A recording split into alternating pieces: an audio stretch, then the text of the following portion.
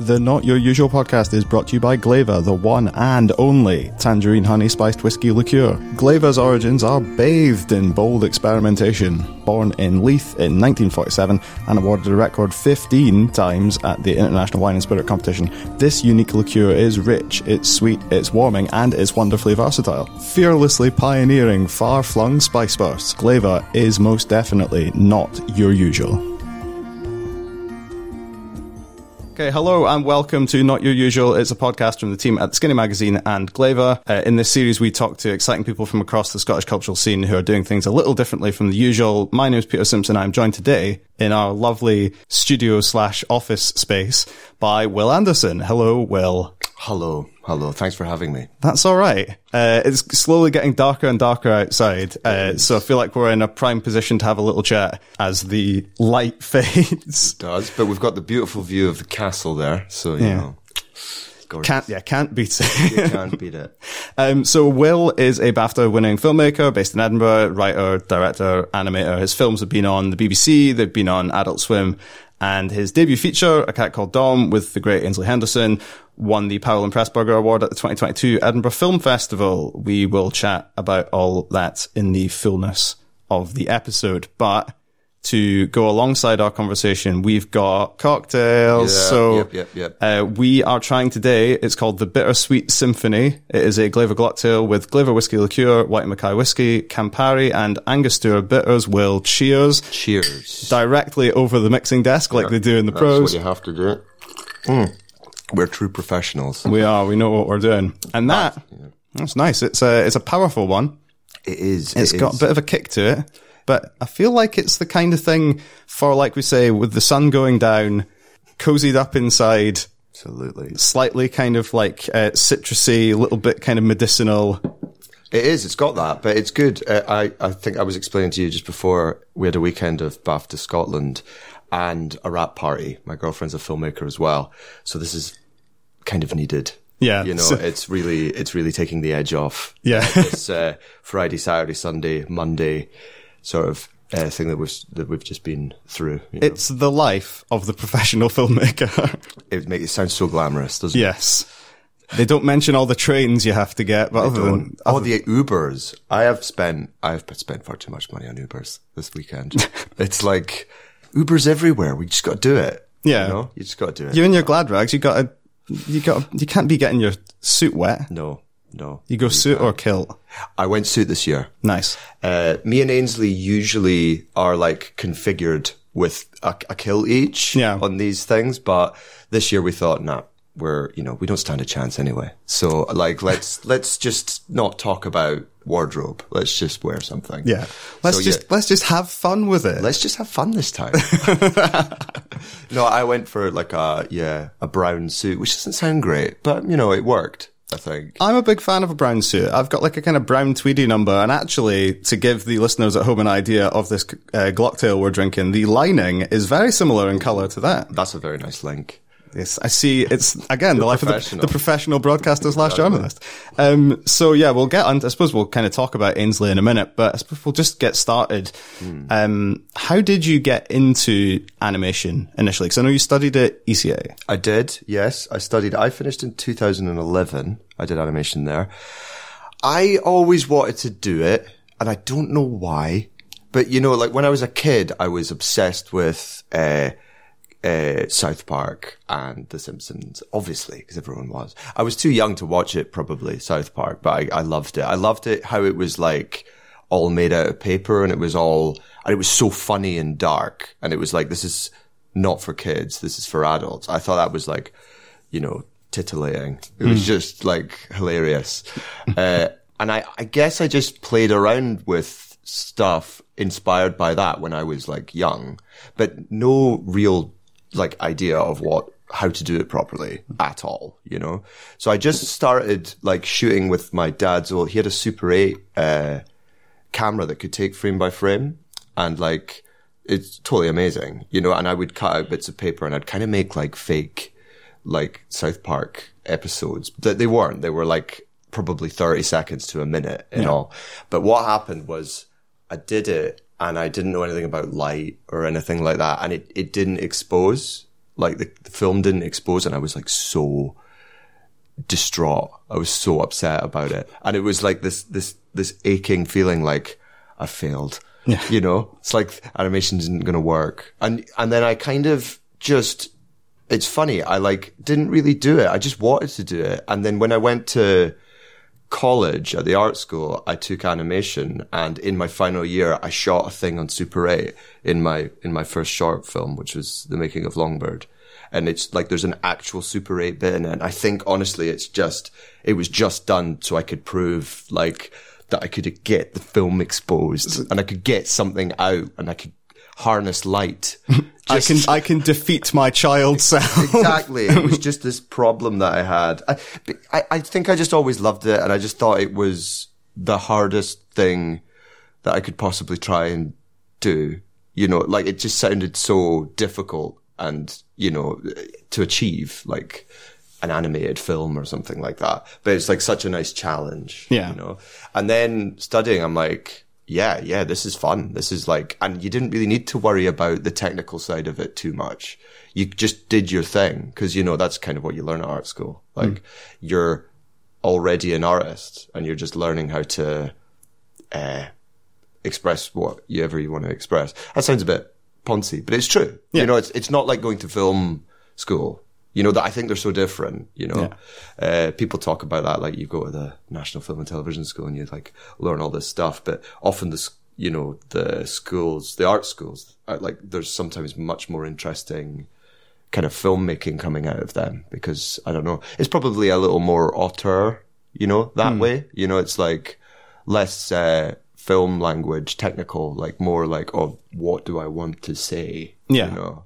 And I just loved it. Like, I just loved the freedom of that, you know, and I just have somehow managed to keep doing it since then, which is, you know, it's remarkable. Yeah. Cause I suppose, the Making of Longbird is like, I think that is, that there are things in that film that come up later, that come up kind of throughout your filmmaking, and that certainly come up in what we'll probably get on to talking about at the end. But I think it's really interesting to look at, because if that was kind of your graduate film, it's very much not what, if somebody said graduate animation, like graduate animated film, they might not necessarily expect the way that Longbird kind of comes together as a story, and also the way it comes together in the form. I think that one of the reasons that I want to chat to you for this series is because it does seem like you are very willing and able to experiment with what it means to do animation. Is that something that you always, because you said that animation was always something that kind of like interested you and that you felt like was a big challenge to do. Did you also always have a thing in your mind that you wanted to kind of fiddle about with it a bit? Yeah. Or is that just something that kind of came naturally, like you say, through that art school, like experimentation? It kind of came through from art. It came through from that film, I think. I often talk about it being like, I think I'm like a process filmmaker, which isn't unusual. I think a lot of documentary filmmakers are like that as well, you know, and that will lead on, you know, we've just finished the doc, and that is so different from animation. But I think with the work that I do in animation, it's like, it's process led.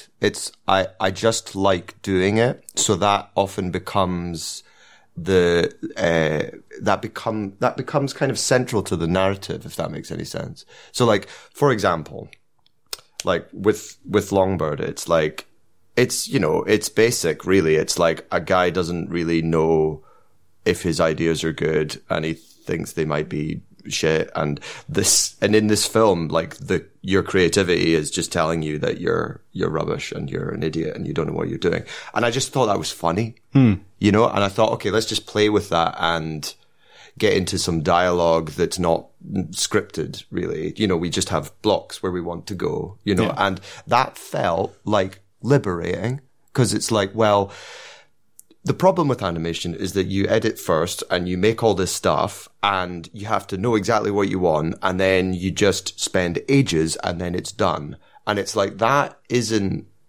sound exciting to me at all. I like making films where I actually don't know what's really going to happen. And that could be in the recording of the dialogue, you know.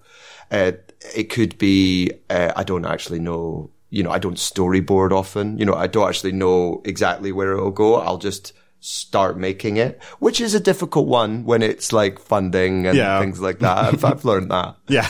But all of the films that I've done, so I did a series of shorts over the years, and like one of them was made like chronologically without a script, and I just did it, the other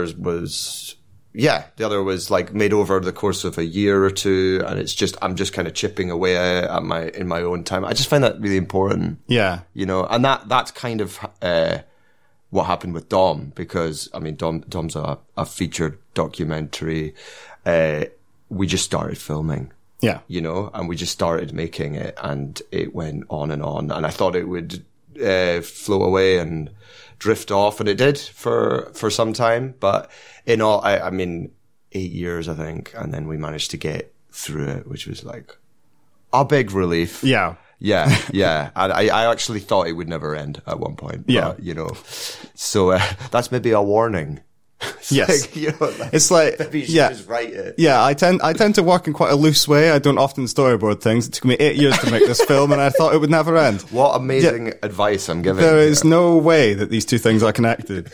I think that time is actually like a really interesting kind of running theme in the stuff that you do. Mm-hmm. I think like time shifting, time stopping, time looping, thinking about Have Heart. Mm-hmm. It's about, which if anyone hasn't seen it, they should go and watch it, is about a kind of looping internet animation who is kind of effectively struggling with their work-life balance. They are. And that is like, but it's that thing of playing with the audience's expectations of how a story typically works, in that they would typically be linear and not start jumping back and forward and not start like get to one point and sort of go in reverse. So there's another film that's in a similar vein, Betty, which is about two animated characters, and it's about the kind of like, I suppose what all of these things are is that I think that you are very interesting in terms of showing your working as a filmmaker. Yeah, it feels right, that. Yeah. Yeah.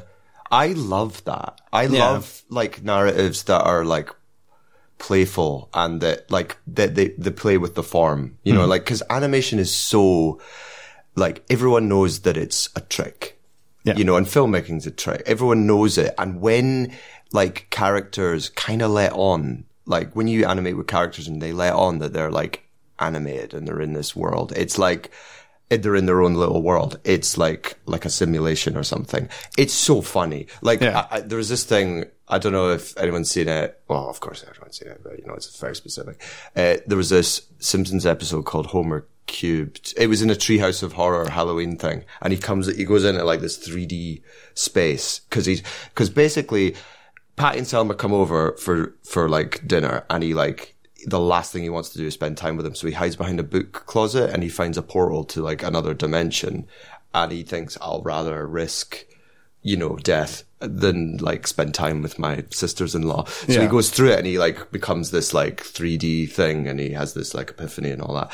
Absolutely wonderful. I just think that's so excellent that they're like joking about like who they are and where they are in the world, because like we're a bit like that. Yeah. Like we're probably all in a simulation, right? Yeah, because that's the same episode where they have they get Professor Frink out to explain to them the concept of things being 3D. Yeah, and they're like, he's like, he draws the rectangle, and they say, "This is a plane of whoa now."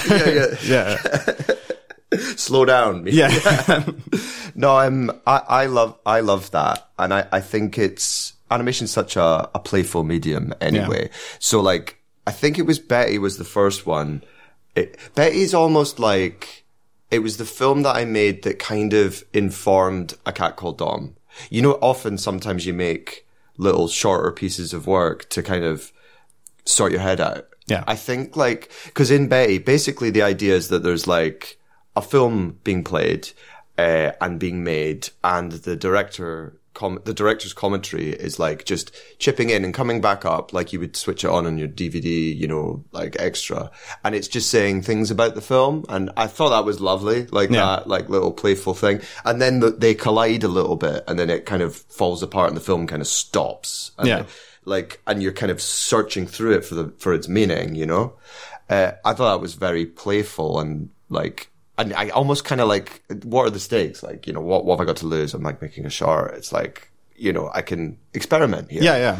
And that really informed Dom, because when you see Dom, hopefully, if anyone will see Dom, we've just done our theatrical, like, release of the UK. So like, it was a small thing with cinemas, but, it was good. It was nice and it was well received, I think, people kind of seemed to get it, which was a relief. Yes. But, that really informed that. Yeah. Cause it's like, as soon as you're kind of freed from, I have to make this thing with these 3 acts and this structure and it needs to all hold together. It's like, no.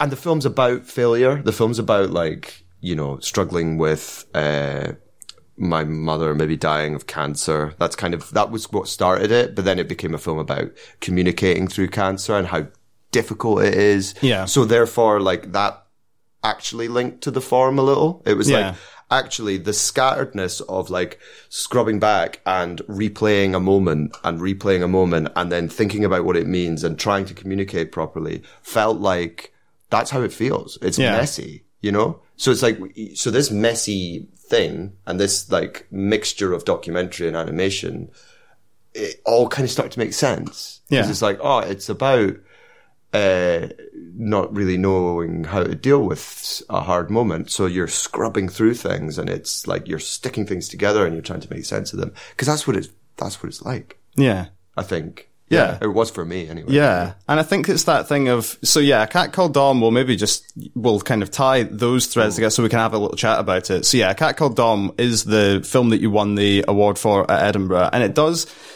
is, you like to say, it's a combination of like documentary, kind of like meta narrative, live action and animation and a bunch of other sort of elements that all kind of come together. I should really settle on one, shouldn't I? Well, I think one of the things that you said, so we had Jamie, who hosted the last episode of the Not Your Usual series with Adura and Ashley.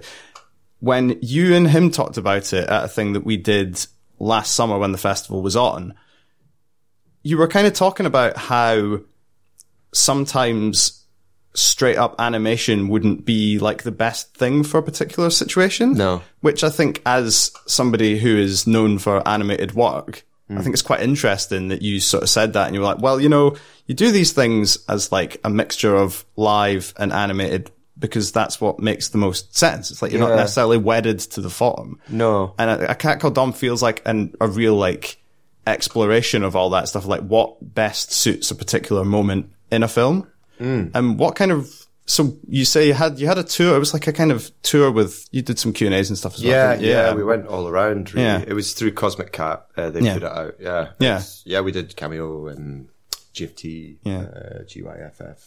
Yeah, loads of things. Yeah, what was the reaction like? How did it go down? Good, it's good. I think, if I'm being completely honest, it's difficult to get people into the cinema, particularly for documentary films. Like, I'm being totally candid.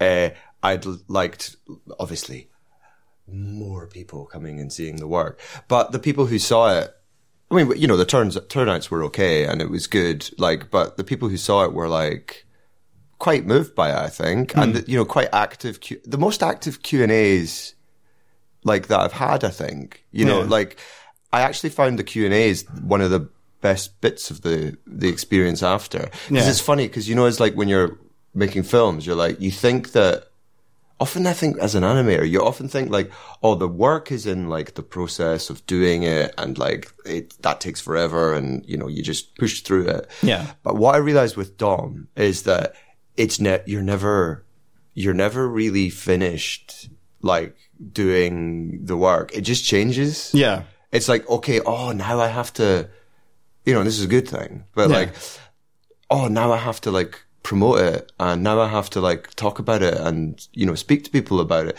Cause weirdly with, you know, that thing I said about like director's commentary chipping in, like I originally joked with my friends about that, being like, it means I don't need to go and do Q&As because I'm like basically just telling people what the film's about as it's playing, which is deeply flawed. Yes. You know what I mean? And then what I found myself doing is having to go and talk about it way more. Yes. So I'm like, okay, maybe that didn't communicate. I'll just keep talking about it.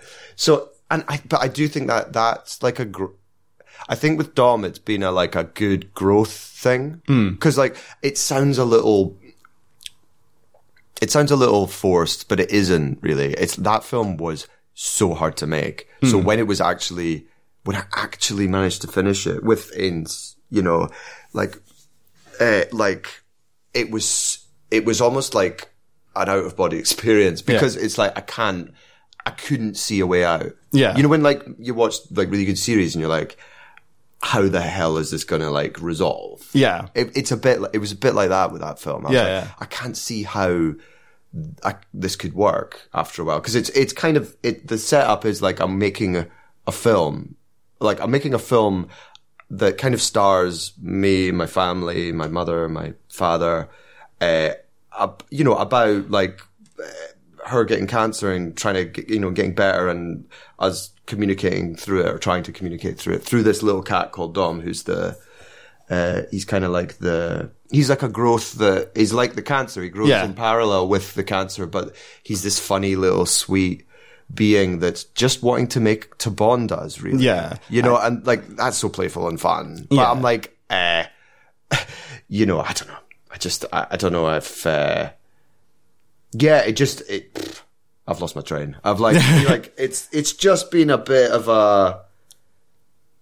a difficult one to like actually work out if I could like, if that all makes sense. But it did in the end. It did, I think it does. It does all kind of, I think it is a very affecting film and it's affecting and effective. I think that like it does what I think a lot of your films do, which is generate just bags and bags of like pathos and quite like kind of often sort of like unexpectedly powerful emotion in that way where it kind of like sneaks up on you over the course of the run, like of a short or of Dom. I think the thing about Dom as well is that the actual character himself like lives on your laptop as you're putting the film together. And I think that that's a thing that like, I think really that you as the animator are often a sort of central character in the animated films that you're making. You would never see like Walt Disney draw himself into the frame. Yeah. And you know, when I hear you say that, I'm like, oh God, do you know what I mean? Cause I don't want to be, man. Like, I know it looks like that. You know, it's like, oh, the short, you're in it. And that's another symptom of like just doing stuff, like just making it and like making it and being process led and just going, okay, I'm just going to do it because I'm impatient. I'm a really impatient person. Like I just want to do things. And the other way of doing it is writing it and then getting actors in and then having it all prepared and being really organized. Yeah. And it's like, my brain is not like that. My brain is like, it's scattered and it likes to be excited by new things and little phrases and like, it likes to go quite quickly. So like, that's why I include like myself. Really. Yeah. It's not out of, you know, I mean, I think all filmmakers have a bit of an ego. I'm going to put my hands up there.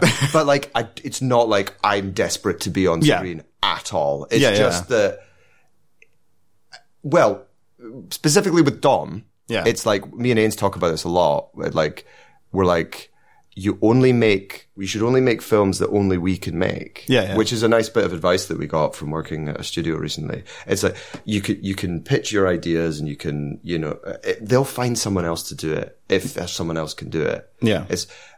I think while we're here, we're like making films or art that only we can make. And Dom is definitely that. It's my story, my point of view about thinking I was going to lose my mum and being kind of, you know, knocked for six with that idea. I was like, I didn't really think that she would ever die, which is mad. Of course she will. Yeah. But like, it's the first introduction to that. And I'm like, no one else can make that film. Yeah. Really. And I think that's the thing that we try to remind ourselves when we're making things. it sort of cleans everything up, actually. It's like, well, what am I doing? It's like, well, I'm making a thing that only I can make. Yeah. Because, yeah, that feels like the right thing to do. Yeah. Absolutely. Well, it worked. So it was the right thing to do. Yeah, I think it did. But like, when you make films, it's like, if you knew exactly like what you wanted to make and you made it, you wouldn't make another one. No. That's kind of what I'm getting at. I'm meaning like you're never really happy with what you get through and what you do, and you just keep doing other things, and then maybe eventually you'll be like, okay, that's a body of work. And I'm like, yeah, that'll do. As a journalist, I agree and respect that. You put something out and you think, you're always going to sit there and think, could I have done that better? Could that have worked out better? Could these questions have made more sense? Et cetera, et cetera. And like, yeah, I think it is that thing, like you said, it all comes back to that, having that process first kind of mentality of thinking like, well, how am I, like, what is the story I'm trying to tell and how am I going to get to that with the tools I've got? And one of those tools is the fact that you are the person who knows the story inside out.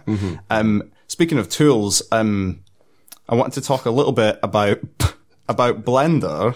Yes. And about, because... Didn't expect that. That's cool. Off the top shelf, that one. Nice. Because I follow you on Instagram, and I would recommend that everyone does follow Will for what I would say often some very, very interesting but faintly terrifying animation experiments. I'm specifically thinking of the cat that was Greg. Yeah, was it, which fest was it? Was it Pictoplasma? Pictoplasma. That was the kind of opening. Yeah. They've headhunted Greg. They really liked Greg. Yeah. I was making these like experiments with this hairy guy, Greg, and Pictoplasma were like, they were sharing it, and they were like, "Oh, can you do a talk?" I was like, "Yeah, sure, I'll do a talk. That's great." So I got up and talked about Greg, but they were like, "Oh, well, can you please open like the festival with it?" So I made this thing, Yeah. I mean, that's in line with what I was saying, really. Yeah. I'm a bit obsessed with playing around in 3D now, which is it's funny because I came from 2D, so I was doing like Longbird and Havhar and Dom. Actually, it was all kind of 2D puppetry software, very fast stuff. I like working quickly.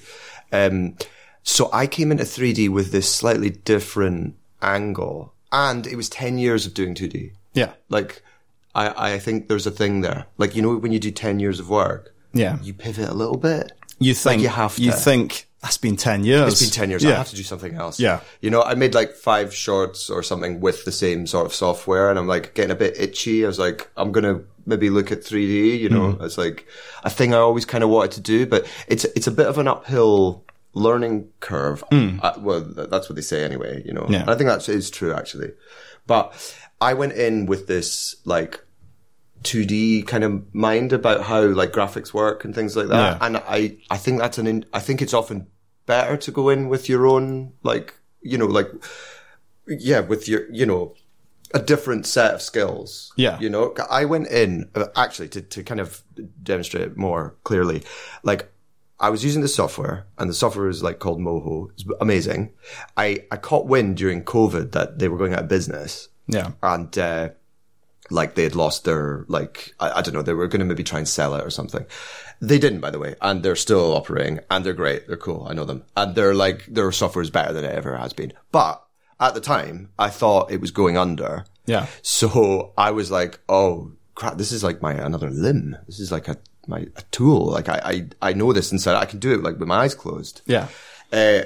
I'll better learn something else. And, we had a lot of time, then. So I opened up Blender, which is free and open source and amazing.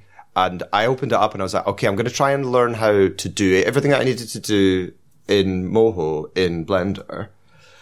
So I had such a focus. Yeah. It was like, it was like razor sharp. It's like, okay, I need to do rigging, and I need to be able to draw in 2D in here, and I need to be able to switch things, and I need to be able to make characters, and so I had all this stuff, and that like accelerated learning so fast. Yeah. Because then I thought, oh, right, it'll be a bit clunky and, I'll get somewhere with it. But then I started realizing you could do so much more. And then because I had learned rigging, I kind of came out of it with well, you rig in the same, you're just rigging another dimension, like Homer was going through that portal. Yeah. It's like rigging's the same. It's just you've got more space to do it. And then I started getting into 3D and playing around and deliberately like not really knowing what I was doing and playing around. And that I've just continued to do that. And I'm trying to find ways to do things live now because I'm impatient. And I just want, I want things to just happen. Yeah. So Greg's it's like you use your iPhone and it's like live motion capture on the face. Yeah. And you can film with your webcam now and it'll you can attach it to a rig. It does a great job. And so you can basically play around and improvise like an actor would or whatever. And you can just have fun and, and things just happen. That is another example of I'd never thought that you could do that. Yeah. And now you can do it for free. Yeah. And this is generating now a new thing, I think. It's a new project, like a film where I'm it's called Existential Greg and it's about Greg. And, I think it'll be live action as well. And I think, I'm thinking about putting a motion capture suit on a cat. I want to explore. You want to see where the process takes you. Exactly. No, I love it. I'm a bit obsessed. I just think it's a pivotal moment really for people, because in that software you can kind of do anything. And I know that's very broad, but it's almost like a revolution of it's open source, it's free, and you can express yourself now and be more ambitious than ever. Yeah. And what an inspiring piece of software that is. Yeah. You know what I mean? You just attach your creativity to it and you play around and you find ways of, I don't know, communicating and telling stories through it. I just think that's so exciting as an idea. It's opening up that thing that we talked about right at the start of what the idea you would like, you kind of have the sense of what you would like to do, and then you think about what tools you have available rather than picking up the big book of computer animation and be like, chapter 1, turning on the computer. Yeah, exactly. Yeah, a thing that I remember when because Moho didn't have that much of a community. It's got a bigger community now, but at the time it didn't. And I got this shock when I started working with Blender, because you find yourself on Twitter asking oh, how does this work? And then there's a community there that tell you. Yeah. And then the people who make it are well, they're all over the world, I think. But the people who make it listen to what people want and then they make it, And now and there's a new thing called geometry nodes. That's like a node-based procedural workflow where you can build things with math and numbers and change things all the time. So you're not because 3D is a thing that's very often destructive. It's called destructive workflows, where you model a face and all that, and it's it's stuck there. It's you can't change it. But there's this whole other side of it, which is this non-destructive workflow where you can attach things and move things and change things kind of infinitely. Yeah. And it's that's cosmic and brilliant. And with someone who's a bit impatient and wants to change things and keep things alive and exciting, it's oh, that's so exciting. And now with those tools you can make other tools that you can share with people and then they can make stuff with it. It's how brilliant is that? Yeah. I'm such a fan. Blender is free and it's open, so you can download it now. I know I should be getting paid really by them, but it's free and it's open source. Yeah, so you're doing your bit for the community. Because I think maybe a good kind of thought to finish on is I remember it was the GSFF opening ceremony film you did in 2021, the one that was after the pandemic, and it was Matt and Sana. And they were talking, they had given you some audio and then said, you go and animate it. Yeah. And you popped up in a green morph suit at the bottom of the screen. Oh, yeah. There's more to that. They gave me the audio and I made something. Yeah. I made something with their, flappy mouths. And and Matt was like, it's good. It's not the opening though. Yeah. I'm like, dude, what are you doing to me? What are you doing? And then, Aye, it's a bit like Dom, that. Yeah. Yeah, it's weird. I forgot about that. Yeah, but the line in it that is, I think, kind of sums up a lot of this is you sort of turn to the camera in the middle of an animation that you are yourself making and say, this is a complicated job. Like, I'm not trying to show off or anything. It just is. And like, I think that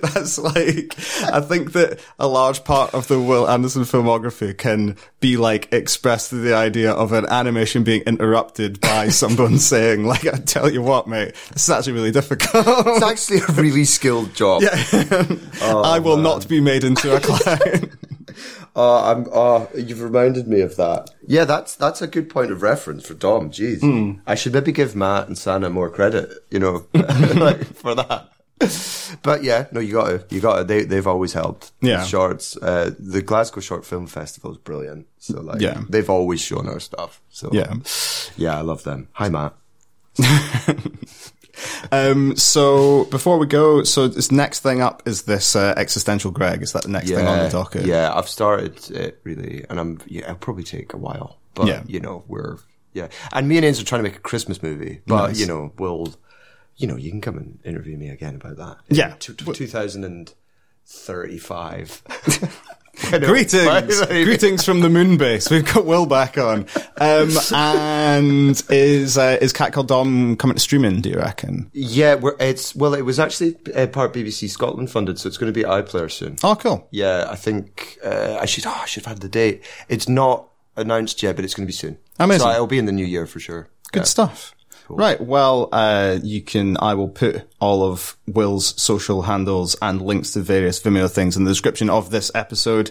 Thanks to Glaiva, thank you to my colleagues for helping me set up this small room, and thank you to Will. Thank you very much for having me. So his mouth was full of ice as I signed up. I know, I've just finished it as well. It's perfect timing. Delicious. Thanks for listening to this episode of Not Your Usual with Will Anderson. Follow Will on Instagram at WillAndersonJR.